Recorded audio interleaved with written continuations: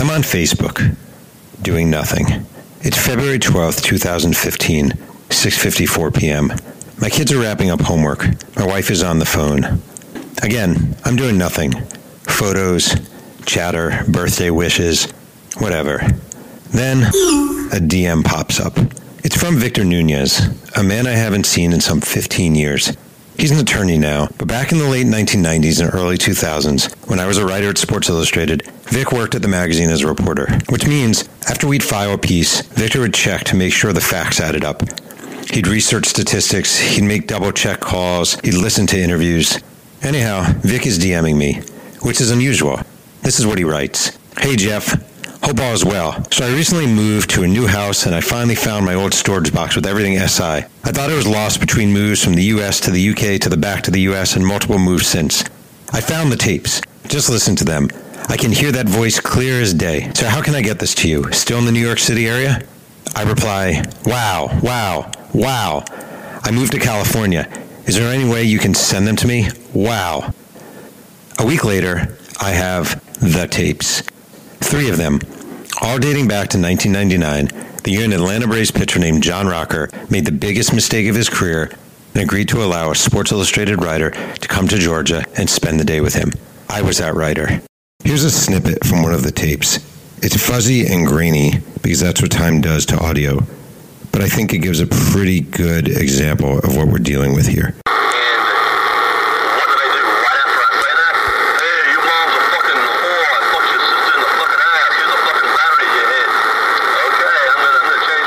Actually, a correction. The mistake wasn't Rocker's decision to allow a writer to come down. The mistake was Rocker opening his mouth and speaking his true feelings on race, on sexuality, on politics, on New York. The resulting profile, headlined At Full Blast, ran in the December 27th, 1999 issue of the magazine and turned into one of the most controversial pieces in Sports Illustrated's history. Rocker wound up suspended by Major League Baseball. He was fined. He was demoted. He was plastered on the front page of papers across America. The face of racism. John Rocker, wrote Mike Lupica of the New York Daily News, has a sensibility of a pickup truck. Writing that article didn't merely change John's life. It changed mine, too. While for a long time I resisted admitting such, it put me on the map. I was quickly promoted to a Sports Illustrated senior writer position. Those elusive, lengthy features were finally being assigned to me. Within 3 years, I had my first book deal. The author Jeff Pearlman here on the show. How are you, Jeff? I'm well. So when I received the tapes from Victor Nunez and popped them into my prehistoric microcassette player, well, it was weird. It was like going back in time. I was 27 again, a kid on the rise, driving around Georgia with one of the best closers in baseball, listening to him spew hate. Nearly 20 years later, it's a crazy, insane, improbable story of drama, of scandal, of timing, of political correctness, of a lack of political correctness, of race and class and gender and sexuality. Mostly, though, it's a story of journalism. And it's the subject of this week's 100th episode of Two Writers Slinging Yang. It's an October afternoon in New York City, 1999. I'm sitting in my apartment, a one-bedroom, fifth-floor walk-up with creaky floors and some bedbug issues. You can hear horns honking down from 64th Street. People are always shouting. I don't know what time it is. Maybe noonish, possibly a little earlier. My shower's leaking. It's always leaking. I'm a 27-year-old staff writer for Sports Illustrated, at a time when being a 27-year-old staff writer for Sports Illustrated feels like a pretty big deal. Only, it's not. Not really. I've spent the past 2 years or so on the Major League Baseball beat, which means compiling the marginally read weekly Inside Baseball Notes column, or as a late Toronto Blue Jays manager Jim Fregosi once barked at me when I told him I write the weekly Inside Baseball Notes column, "Son, I don't know what that is, and I don't give a fuck." More than anything, I'm, in sports vernacular, Tom Verducci's backup. If you know anything about sports journalism, especially baseball sports journalism, Tom Verducci is the best of the best of the best, and has been for decades.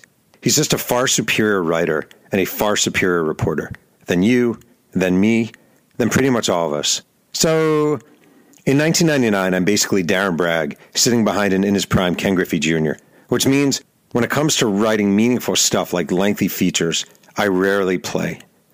But now, with the postseason rolling along, Tom, or Tommy, as our editor refers to him, can't be everywhere. The Yankees and the Red Sox will be squaring off in the American League Championship Series, and that level of magnitude has Verducci written all over it. So that's why, as I sit here in my pad, and the shower drips, and the floor creaks, the phone rings. And Dick Friedman, the editor who calls Tom Tommy, says, hello. I'm not surprised that he assigns me the Mets-Braves NLCS matchup to begin on October 12th at Turner Field in Atlanta. But what he says next, that catches me off guard. We want you to focus on the Braves closer. Do a good profile on John Rocker. Find out what that guy's all about. Now, if you're under the age of 28, there's a good chance you've never heard of the man. But back in the fall of 1999, as the Braves were compiling a 103-59 record and winning their 8th straight National League East title, John Loy Rocker, age 24, was one of the talks of baseball. Wherever he goes, and as Reggie Jackson once said, you don't boo nobodies. John Rocker with 59 appearances for the season. He was 24.7. The stretch is up here. Swung, line drive, left field. Gerald Williams there. And the Braves have swept the New York Mets. John Rocker picks up the save. Rocker got it in, broken back to short. Walt Weiss goes to the bag, and Rocker has picked up his 3rd postseason save as the Mets are shut out. First, from a strictly on-field vantage point, there are the statistics. 72 innings pitched, 104 strikeouts, 38 saves. Rocker was 6'4" and 225 pounds. His fastball reached the high 90s, and his slider was really good. But more than that, there was the bombast. When Atlanta's closer entered the game, the PA system blared that Twisted Sister classic, I Wanna Rock. Turner Field went crazy because Rocker sprinted in, face dead serious, eyes scowling, lips pursed. He was a little bit Mark Fidrich, a little bit Nolan Ryan, a little bit Al Habrowski, and a whole lot of asshole. He talked nonstop trash. He walked with an unmistakable strut. He clearly thought very highly of himself. And there's some reason to that. John Rocker was a local kid from Macon's First Presbyterian Day School, just 6 years out of high school, now pitching spectacularly for the hometown team. Here, this is Kerry Lightenberg, who was a reliever with John on those Braves, and now works as the pitching coach for the St. Paul Saints. I don't know, he was just a southern kid, only child. I think he was always kind of spoiled as a kid. So, right. I never had any issues with him. But it's not like we went and hung out all the time. But I went out and had a couple of beers, and he was there a few times, and it was just kind of crazy. One thing that's always stuck with me as vintage John was the time he took a baseball and whipped it toward a bunch of fans at Shea Stadium. There's a protective netting between Rocker and the spectators, but as they flinched and recoiled, he laughed, like their fear was his pleasure. I'll say that again, because it's pretty warped shit. Their fear was his pleasure. Anyhow, Dick Friedman wants me to devote much of my NLCS time to chronicling the life and times of John Rocker, which is exciting, but hard. Unlike the regular season, when most players are easily accessible, especially when Sports Illustrated comes to town, the playoffs are a cluster hell of, 200, 300 reporters. So over the next week, as the Braves dispatch the Mets, and Rocker mocks New York fans and flexes as he struts from the mound and mouths, I struck out your best hitter to front row hecklers after K'ing Mike Piazza. Well, I get what I can get. 10 minutes of John Rocker here, 5 minutes there, a couple of quotes from Lightenberg, from Terry Mulholland, from Chipper Jones. I asked John if I can call his parents, Jake and Judy Rocker, and he's good with it. And what happens, and I can see this now, 2 decades removed, is I make a very common young journalist mistake. What I do is I decide early on, pre-reporting, what the narrative of this story will be. And to me, it's John Rocker, misunderstood dude.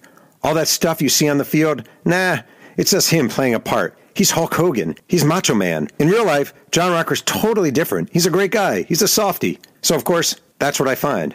I ask teammates if really he's a good guy. And, of course, they say, yeah, really. He's a good guy. Mom and dad tell me warm mom and dad stories because that's what moms and dads are supposed to do. Finally, as the NLCS is winding down, I file my story. It's about 2,000 words in length, and while I don't remember all the specifics, and Sports Illustrated no longer has a saved copy of the original, it ends with the tale told to me by Judy Rocker about her precious little boy. When John was maybe 10 or 11, we had a dog that was sick and died. And John, he picked up that dog and he carried him up the steps into the house, tears streaming down his face. He's such a sensitive person, such a big heart. To be clear, that was my pal Sherry from down the street. But But that's about what Judy Rocker told me. That's how the story ends, with that story. And I file it. I slug it. John Rocker is misunderstood. It is scheduled to run. I move on to the next assignment. But then, baseball happens. The Braves beat the Mets in 6 and meet the Yankees in the World Series, where they're swept. 4 games, completely forgettable, no muss, no fuss, done. Up in the shallow left, the New York Yankees, world champions, team of the decade, most successful franchise of the century. Rocker pitches 2 scoreless innings and mean nothing. And because no one wants to read a profile of a star in the Fall Classic losers, the article is shipped off to the dustbin of long-lost profiles that never appear in print. Until a couple of months pass. Dick Friedman calls one day and he says, "Why don't you see if you can go down to Georgia and spend some time with Rocker? Freshen up the story." This sounds good to me. I mean, yeah, I wrote the piece. I was kind of done with it. But I probably spent a grand total of 20 face-to-face minutes with John Rocker. That is not enough. At the time, Rocker is represented by a pair of brother agents, Randy and Alan Hendricks. And their point man, the guy who handles all the nitty-gritty, is a former Houston Astros pitcher named Joe Sambito. So I dial my phone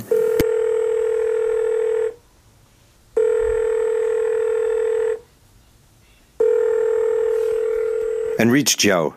I introduce myself. "Hey, this is Jeff Perlman. I write for Sports Illustrated. And I was working on a story about John Rocker." "Yeah, I know who you are. That never ran, huh?" "Yeah, I'm sorry about that," I say. "But the series and all. Anyhow, my editor wants me to hang with John for a day, maybe get to know him better." "Oh man, that'd be great. I'm sure John would love that. You know, he's a really good kid. It's great Sports Illustrated taking an interest. So when would you want to do it?" "I don't know," I say. "Maybe next week if possible." "Let me check and get back to you." He gets back to me. I fly down to Atlanta on a Tuesday or Wednesday, stay at the hotel in the CNN Center where Time Inc. gets a discount. I rent a car, but I don't need one. I'm told John will pick me up outside a shopping mall. He's there on time, 9 a.m., in his blue Chevy Tahoe. I enter the car and we shake hands. He's bigger than I remember, muscles bulging through a t-shirt, hamstrings pushing up against a pair of jeans, firm handshake, forearms that take form. I am armed with 3 major journalistic tools, a pen, a steno notepad, and a micro cassette recorder. "Thanks for letting me do this," I tell him. He says it's his pleasure. In a short while, John is scheduled to speak at Lockhart Academy, a school for learning disabled children not far from here. It's a pretty smart play by the Hendricks brothers and Joe Sambito. Have a reporter tag along for a warm and charitable moment. I'm really inspired by John. Wait, what the? We're on Route 400, trailing a minivan. The vehicle is driving below the speed limit and swerving a bit. "Stupid bitch! Learn to fucking drive!" Rocker screams before yanking the Tahoe 1 lane over. We approach the toll booth. It costs 50 cents. Rocker tosses in 2 quarters. The gate fails to rise. He throws in another quarter. It still doesn't rise. The guy behind us honks. Rocker rolls down his window, screams, "Fuck you!" while extending his middle finger. Finally, after he tosses in 2 dimes and a nickel, the gate rises. Before pushing on the gas, he brings up a thick wad of phlegm and spits on a toll machine. My tape recorder is on my lap, rolling. I'm taking notes, pen on pad. John Rocker sees this. He's stuck on the driving in Atlanta. Insists it's awful. "So many dumbasses don't know how to drive in this town," he tells me. "They turn from the wrong lane. They go 20 miles per hour. It makes me want to, look at this idiot. I guarantee you she's a Japanese woman. How bad are Asian women at driving?" I look at the beige Toyota he is referring to. The driver is a white man. The radio is on. Weird as this sounds, Billy Joel's New York State of Mind is playing. Rocker hates New York. Hates it. And he tells me so. I'll briefly interrupt this narrative to say the tape quality, it's not so wonderful anymore, but I'll try my best here. And we walk around where through Times Square and stuff. You can seriously walk like an entire city block in Times Square and never hear anybody speak English, right? I mean, it's Asians and Koreans and Vietnamese and Indians and Russians and Spanish people and just everything up there. Right? Now, how the hell they get in this country? I really don't know. It's a little different. The day is insane. And when I say insane, I mean I'm 47 years old. I've seen lots of shit. Out of my approximately 17,155 days on this planet, time with John Rocker ranks as insane span number 1. Among the things that happened are the following. 1. We arrive at Lockhart Academy. They play I Wanna Rock. And John is great. He waves to the kids, he high-fives, he gives a motivational talk. It's really terrific. And then, as we're leaving, he spots the Twisted Sister Greatest Hits CD on a table. And without stopping, he grabs it, says, "Y'all don't mind if I take this," and exits. He has stolen Twisted Sister's Greatest Hits, a disc even the members of Twisted Sister don't want. 2. At one point, his girlfriend is with us in the car. She's in the passenger seat next to John. Very, very nice young woman. I'm in the back. John looks in the mirror and says, "Dude, you ever been to Disney World?" "I have," I reply. "You know all those people who dress up like Mickey and Goofy and Donald? Those people?" "Yeah, I do." "Well," Rocker says, "they're all faggots, man. They're all fucking faggots." Number 3. John Rocker's girlfriend leaves the car. 1 Mississippi, 2 Mississippi, 3. He calls his other girlfriend. "Hey, baby, what are you up to?" Number 4. John Rocker calls a black teammate, Randall Simon, a fat monkey. He doesn't mean it in a cuddly sense of the word, like I bought my son a beautiful fat little monkey at Build-A-Bear. He means it in a very clear and deliberate racial manner. There is no ambiguity about this one. Number 5, maybe my favorite moment. We're getting lunch at a place located in an outdoor strip mall. I'm walking a foot or so behind him, and he drops his pen that he's holding on the ground. I pick it up. "Hey, John, you dropped this," I say. "Nah," he says, "I meant to." I've thought about this moment for 20 years. Truly, 20 years. What sort of human brain works in such a manner that "I am done with the pen" is followed by "therefore I will drop it on the ground"? The day is long, maybe 5 hours together, and to be honest, I don't like the man. He's vile, he's bigoted, he's gross. But I let none of those feelings show. I am here as a reporter, not a social critic. I record what he says, I write what I observe. Also, I know he knows it's all on the record because he tells me a handful of things off the record. And at the risk of violating that confidence, I will share with you one of those off-the-record comments John offered to me 20 years ago. "You know," he said, "I don't really think Bobby Valentine manages the Mets very well. But that's off the record." When we return to the pickup point after the long day, and we're talking 5 or 6 hours, he shakes my hand, and I thank him for the time. As soon as he pulls away, I take out my cell phone and call 2 people. First, my mom. Then, Catherine, my girlfriend at the time. I said to you what? I think I have to write a different story. Like, you won't believe the kind of things he was saying, and you went over it like one after the other, after the other, after the other. Like, I don't know what I'm going to do. You were just beside yourself because that wasn't why you went down there. A few days later, I head into the office to talk over the Rocker experience with Steve Cannella, my friend and fellow baseball writer. He's at his desk, so I pull up, armed with the tape. We listen a little bit. This is Steve Cannella from a few days ago. I remember specifically talking to you when before the backlash, before you'd even written the story, and we were just like, "Holy shit! I can't believe we got someone saying this." And you know, do you cut him some slack? Do you give him a break for maybe getting a little too comfortable with a reporter or forgetting there was a microphone there? And ultimately, we decided what you have to decide, which is the guy said it. You gotta print it, right? It's not an exaggeration to say I'm at a loss. Do I write the story full throttle? Do I protect Rocker from himself? Was that real what he said, or some sort of show? Was he a wrestler ripping off his shirt and flexing? I don't know. Then one afternoon while I was sitting in my apartment, I started thinking about something that happened 4 years earlier when I was living in Nashville and writing for the daily newspaper, The Tennessean. My best friend was visiting from Maryland, and we spent a night out on Main Street, hitting up a couple of bars. At one point, we squatted on the curb, and a local singer I'd once profiled stumbled upon us. "Jeff," he said, "you look like a homeless guy down there on the sidewalk." Pause, and a motion toward Jonathan, my pal. "You even got the black eye to make it look more homeless-like." As the singer walked away, I seethed, but uttered nary a word. I just sat there, feeling embarrassed and powerless and meek. I kicked myself 1,000 times for that. I still do. Saying nothing wasn't merely saying nothing. It was, via silence, supporting his take. I told myself that would never happen again. I decide, when it comes to John Rocker, to write what I experienced. Hi, this is Laura, Jeff Perlman's mother-in-law, and you're listening to the 100th episode of Two Writers Slinging Yang, the weekly writing podcast by writers for writers, which is great and all, but I'm pretty sure my son-in-law makes no money off the project. Why my daughter didn't marry her high school boyfriend, who's now a neurosurgeon, I might add, I'll never know. This is where things get weird. The article is scheduled to run in the December 27th, 1999 issue of Sports Illustrated, the final issue of the century. And while the piece I write is filled with Rocker's ugly thoughts on race and sexuality, well, it can't be the cover story. That's because, for the past 3 months, the editors have been planning what they call the most ambitious project in the magazine's history, a ranking of the top 50 athletes of the century from all 50 states, with a unique cover for each state. And because we were still pretty big scrubs at the magazine, as soon as the playoffs ended, two of us, Steve Cannell and I, were locked in the library and charged with compiling the lists. I can't begin to tell you how sucky this was, so I'll let Steve, now the executive editor at SI, break it down. I remember getting called in literally the day after the World Series. We need you to spearhead this project. It wasn't until like a month later that we realized just how badly he had cursed us. We left Evander Holyfield off of Georgia. I think that was yeah, there were a couple of mistakes. The hardest part about it was that there was not one state that was easy, because either you were doing like Maine, which had nobody in it, or you were doing like California, where we would debate all night long should, I think we left off Robin Yount and George Brett in California.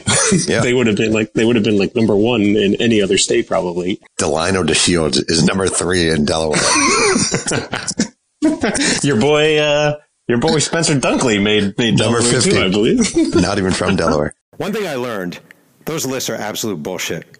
If you look back, number 34 in Tennessee is a high school wrestler named Charles McTorrey. There because I used to cover him and he was outstanding.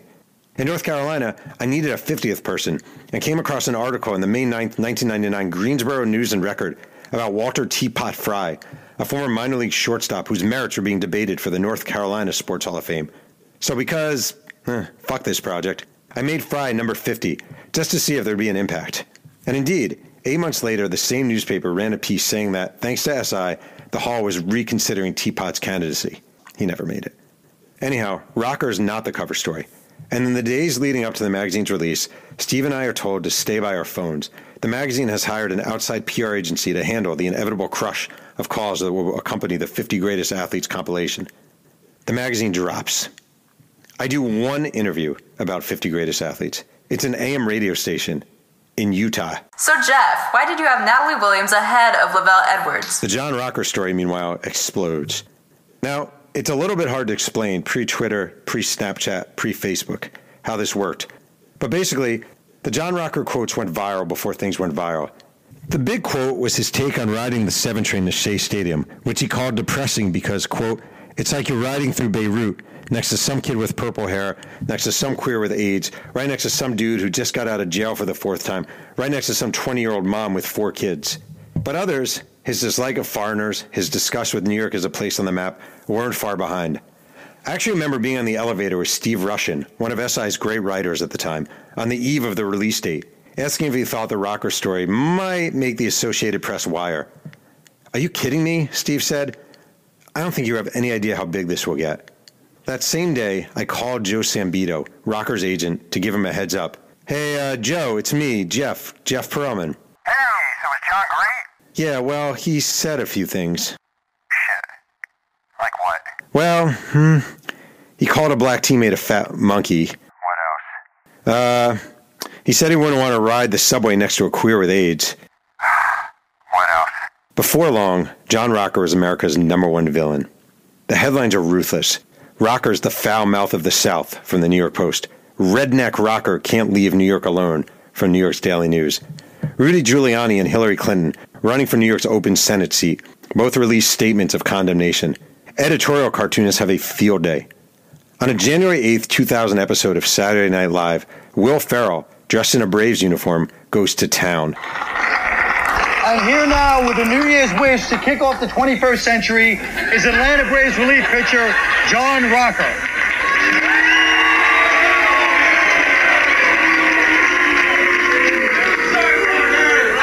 You suck! All right, Colin, let's go. I'm John Rocker, here to launch us into a new millennium with a message of peace and love. First off, To all the mangy baboons who call themselves citizens of New York, may you spend the next 100 years watching the queer Mets go down on your homosexual Yankees. Hey, John. What, Quinn? What, Quinn? You shut up! What? What's your problem, you dirty chink? Come on, John. Shut up! What are you homo-Mexicans looking at? Any of you ever been bow hunting? I bow hunt. I love my father. I like the Iron Eagle movies. John, what about your message for the new year? Right. Stay focused, Rocker. Daddy's watching. Go hard like WWF. Second, in the new millennium, I hope that we can all join together to track down that black baby that the Jews and the Pope had together and kill it before it can destroy the world. I think that's enough. Now, am I getting through to you? I received, I don't know, dozens upon dozens upon dozens of calls from radio, TV, magazines. The only one I did at the time was WFAN in New York, a favorite of Sports Illustrated. Otherwise, the decision was made to lay low and let the story do the talking. Rocker wound up being suspended, fined $20,000, that was reduced to $500 by an arbitrator, demoted, forced to attend sensitivity training. Hank Aaron, the legendary Brave slugger, said he was sickened by the remarks. Groups like the AIDS Survival Project picketed outside Turner Field. Rocker did a sad interview with ESPN's Peter Gammons and just came off looking broken and pathetic. Inside the Atlanta clubhouse, members of the Braves were not happy. This again is Kerry Leitenberg. You know, the way we were kind of structured back then was just do your job. We don't need any off-field distractions. Everybody, they wanted guys to just go out there, compete, and win, and the goal was to win the World Series. Right. You know, I know Glavine was pissed, and, you know, we had to sit down, and Rocker came and apologized to the team. I think he did feel bad, but I think he was just kind of an immature kid who was he had a really good year and was kind of a superstar. I mean, he was filthy that year, you know, and then he just kind of got caught up in it. And that was the other thing too, when we went to New York, we were kind of all on the same floor. He was basically on a separate floor with some security there. And so some of the guys were pissed, like, well, he really gets his own security, and he went down like a different elevator, you know, and it was almost like they were treating him like he was some, you know, huge superstar. One day, while sitting at home, I went to the mailbox to see a letter postmarked Macon, Georgia. When I opened it, it was from Judy Rocker, John's mother. It began, "Dear Jeff, similar to another Jewish man, this one from centuries ago, you had a decision to make, whether to choose the righteous path or not. She was likening my plight to another young Jew, this one with a virginal mother, who faced difficult morality choices. She concluded the note by asking I not show it to anyone, then added, CC, Frank Childs. To this day, I have no idea who Frank Childs is. And with that, I thought I'd seen it all. Only I hadn't. Not even close. It's February 2000, and I'm in Fort Lauderdale to visit the Baltimore Orioles spring training facility. It's the best time of the year to be a baseball writer. At Sports Illustrated, the magazine rents 2 condos, one in Tampa, the other in Phoenix, and has its baseball writers drive all over the states from camp to camp to camp. I freaking love it. Warm weather, easy hours, killer expense report, ball players feeling chipper and optimistic. Plus, our Tampa pad is a stone's throw away from Red Lobster. You can't put a price on that. Today, I'm with the Orioles. Mike Hargrove is the manager. Cal Ripken's playing third. Delano DeShields at second. Charles Johnson is catching. It's a lot of random names in the clubhouse. Brooke Fordyce, BJ Surhoff, Jeff Conine. I'm here to write a preview for the upcoming baseball issue, but I don't know. The Orioles are not the easiest team. They're a veteran club with a large number of standoffish guys, so I kind of hang by the front of the room near a table. And that's when I see someone staring at the Major League Baseball media ID badge lassoed around my neck. It's Will Clark. Will is the Orioles' first baseman. He's 36, and he's been around a long time. 3 years earlier, on one of my first ever baseball assignments, I was in Texas when Clark, then with the Rangers, broke his foot. After the game, as the media gathered around, he took questions. So I asked, sort of innocently, "Does it hurt?"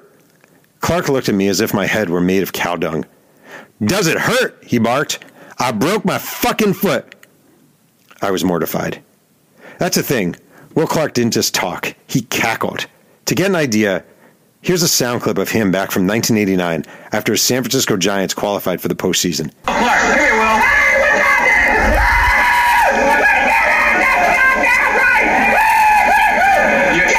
You're overmodulating. In Fort Lauderdale, Clark is looking at me, at my tag. "Why's your pass turned over?" he asks. I look down. "Oh," I say, "you're right." I flip it, and Clark leans in to look. "Jeff Pearlman?" he asks. "Yeah." "Jeff Pearlman? Jeff fucking Pearlman?" Clark's voice grows increasingly loud. The famous cat choking on a lug nut will-the-thrill cackle in full bloom. Yeah. "Jeff fucking Pearlman. Now why the fuck would anyone in here want to talk to you? Why the fuck would we want to talk to you after what you did to Rocker? Why? No wonder you have your pass backwards, you fucking coward. Nobody here's ever going to talk to you. No fucking way. Do you have a problem with what I wrote?" "Are you kidding me?" Clark replies. "Are you fucking kidding me?" It ends after that, but not really. When I go write about the Tampa Bay Devil Rays, players are pointing and whispering. I visit the Cubs, where pitcher Kerry Wood refuses to have anything to do with me.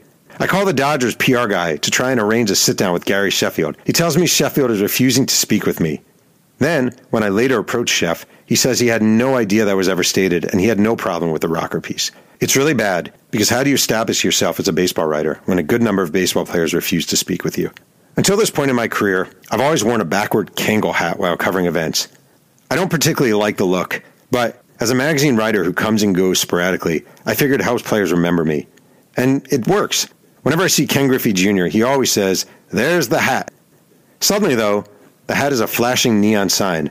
Warning, rat approaching. I'm the rat.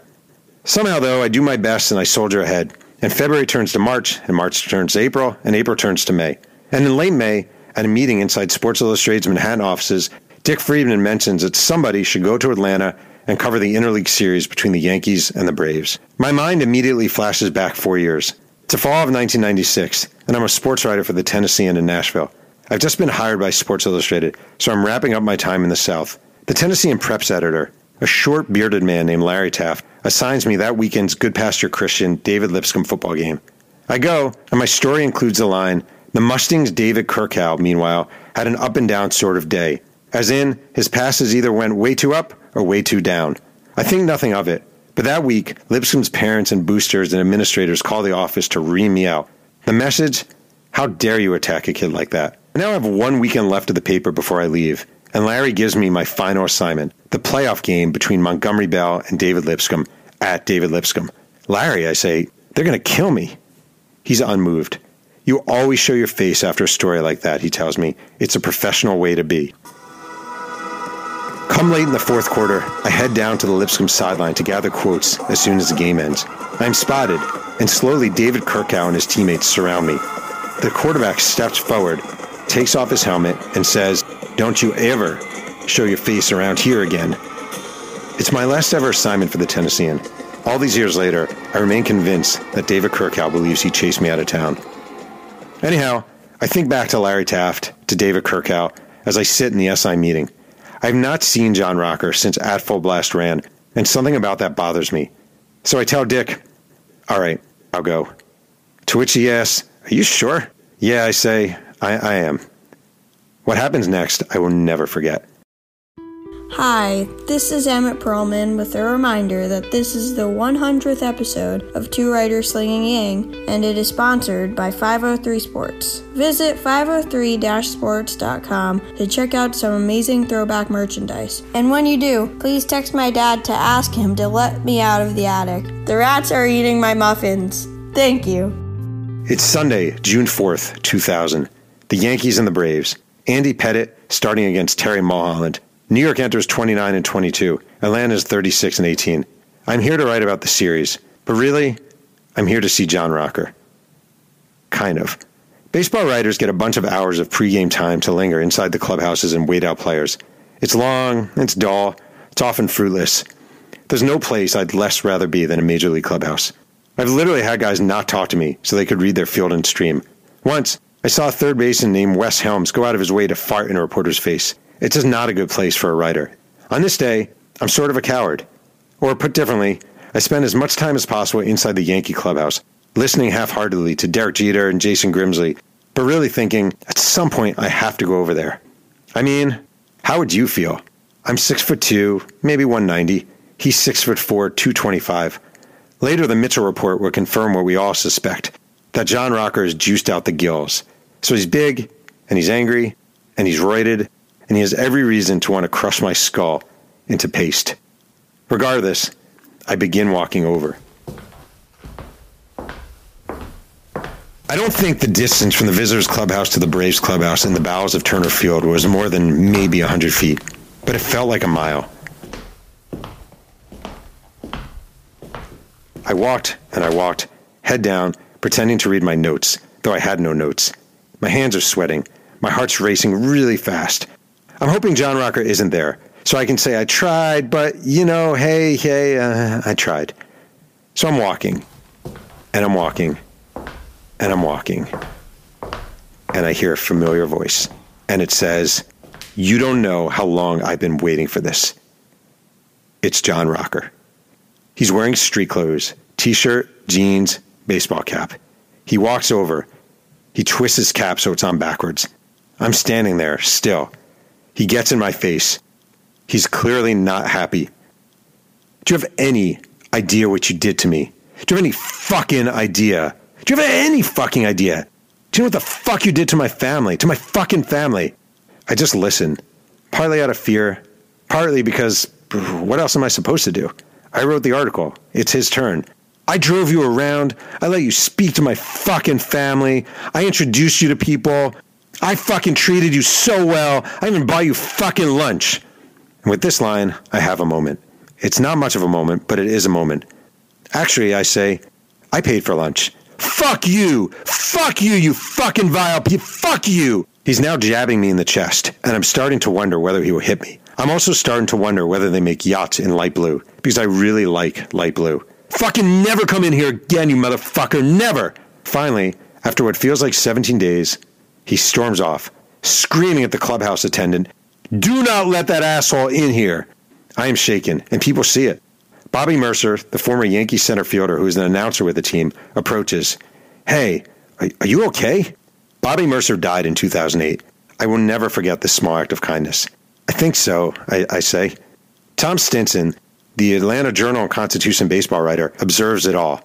I called him recently to ask what he remembered. We were all waiting to get in, pregame access, and I saw Rocker coming down. Rocker was standing there, and I saw you standing there, and I turned to a radio guy and said, "You got to time this." We were looking at each other and saying, "God, what happens if he jumps him?" Because John was a little stronger than we were. Yeah.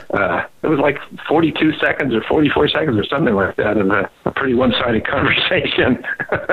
I take the elevator to the press box, where I sit down and pretend to write. When I turn, a half-dozen TV cameras are pointed at my back. Someone asked me to autograph a baseball. I'm asked by George Vesey of the New York Times whether I was scared. Yes, I say. I was scared. Over the next, dozen Perlman Thanksgivings, my older brother David takes great older brother pleasure in saying, high-voiced, "I was scared." I watch the game from the press box, and multiple times the TV screen shows me, watching me. It's super trippy and super weird. Less than a year later, John Rocker is traded to Cleveland. I see him one more time, in the summer of 2001. I'm writing a profile of Mariners designated hitter Edgar Martinez, and Seattle is playing at the Indians. I enter the Cleveland clubhouse, and Rocker spots me and follows me around with a Kodak disposable camera, taking pictures and trying to coerce his dumbfounded teammates that the joke is funny. I see no one laughing. "What are you doing?" I ask. "Are you 12? Seriously, do you have a problem?" At one point, Rocker leans toward Ellis Burks, the veteran Indian outfielder, points in my direction and says, "That's the Sports Illustrated guy who screwed me." Burks nods, waits for Rocker to depart, then answers all of my questions. John Rocker's fade is pretty quick. He pitches his last major league game in 2003. Personally, I like his 2002 season with Tampa, when his ERA is 6.66. I don't know if John Rocker ever thinks of it this way, but I've long felt we're attached at the hip in some weird and unfortunate manner. One day, during the 2000 season, while sitting in the press box in Pittsburgh, I received a phone call from a fact checker at George Magazine, the publication founded by John F. Kennedy Jr. A writer named Pat Jordan is working on a piece about Jake, John's father, and the fact checker needs to ask me a question. Did I, in fact, call several African-American women in a department store the N-word in order to bait John during our date together? Did I what? According to Jake Rocker, You used the N-word to egg John on, he says. Is that correct? I deny it and assure the man it's untrue. Okay, he says, I'll make a note of that. A few weeks later, I'm in Las Vegas for the AAA World Series. I visit the hotel bookstore and see George. Jordan's Jake Rocker story appears, as does the accusation of racism. My hands begin to shake. I return to my room and call Catherine, my future wife. I'm suing the family, I tell her. I know I shouldn't, but I am. I am suing them. She tells me to calm down, take a walk, and move on. She's right. I move on. As the years pass, I actually try reaching out to John a couple of times, just to make peace. My wife thinks it's insane, and she's right. When Jake dies in a car accident in 2007, I write a condolence letter and send it. Catherine is dumbfounded.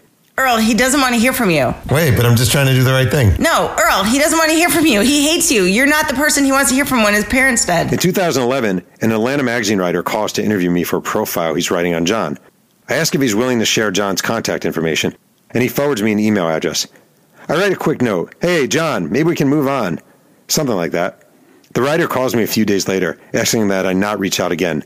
John did not like hearing from you, he says. I think part of this, a big part, is guilt.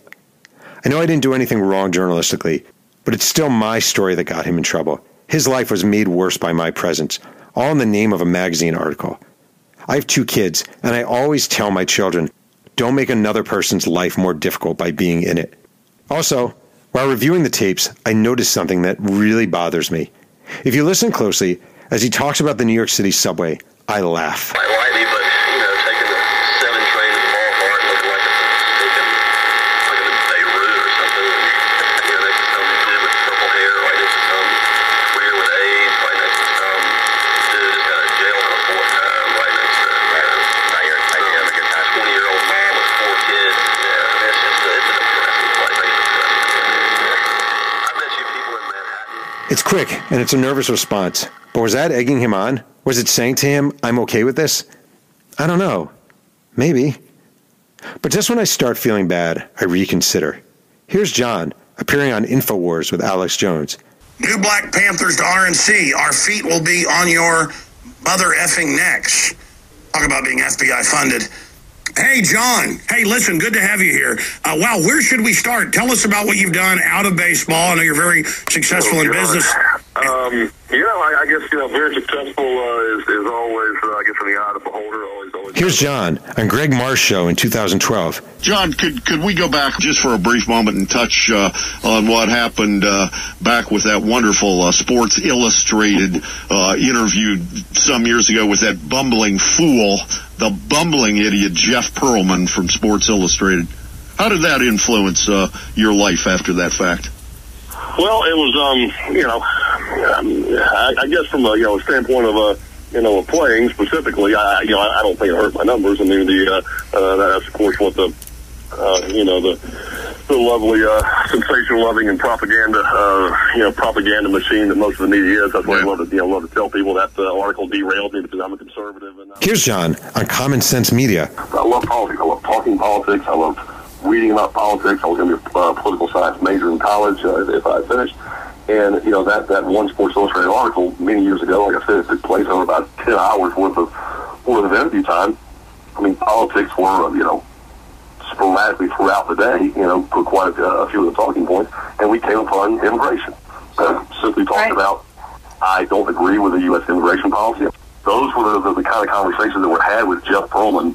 And he asked me, well, what do you think about all the immigrants in New York? I'm like, well, that's that obviously massive immigration population there. You walk down the street and there's just, you can go 3 blocks without ever hearing the English language spoken. I mean, this was the conversation that was had, obviously with his grossly negative light from the picture that was put on, the very, very cover of the article to the title to his intro of, a page and a half, 2 pages before he gets to these, somewhat surgically extracted quotes with his negative overtones preceding those.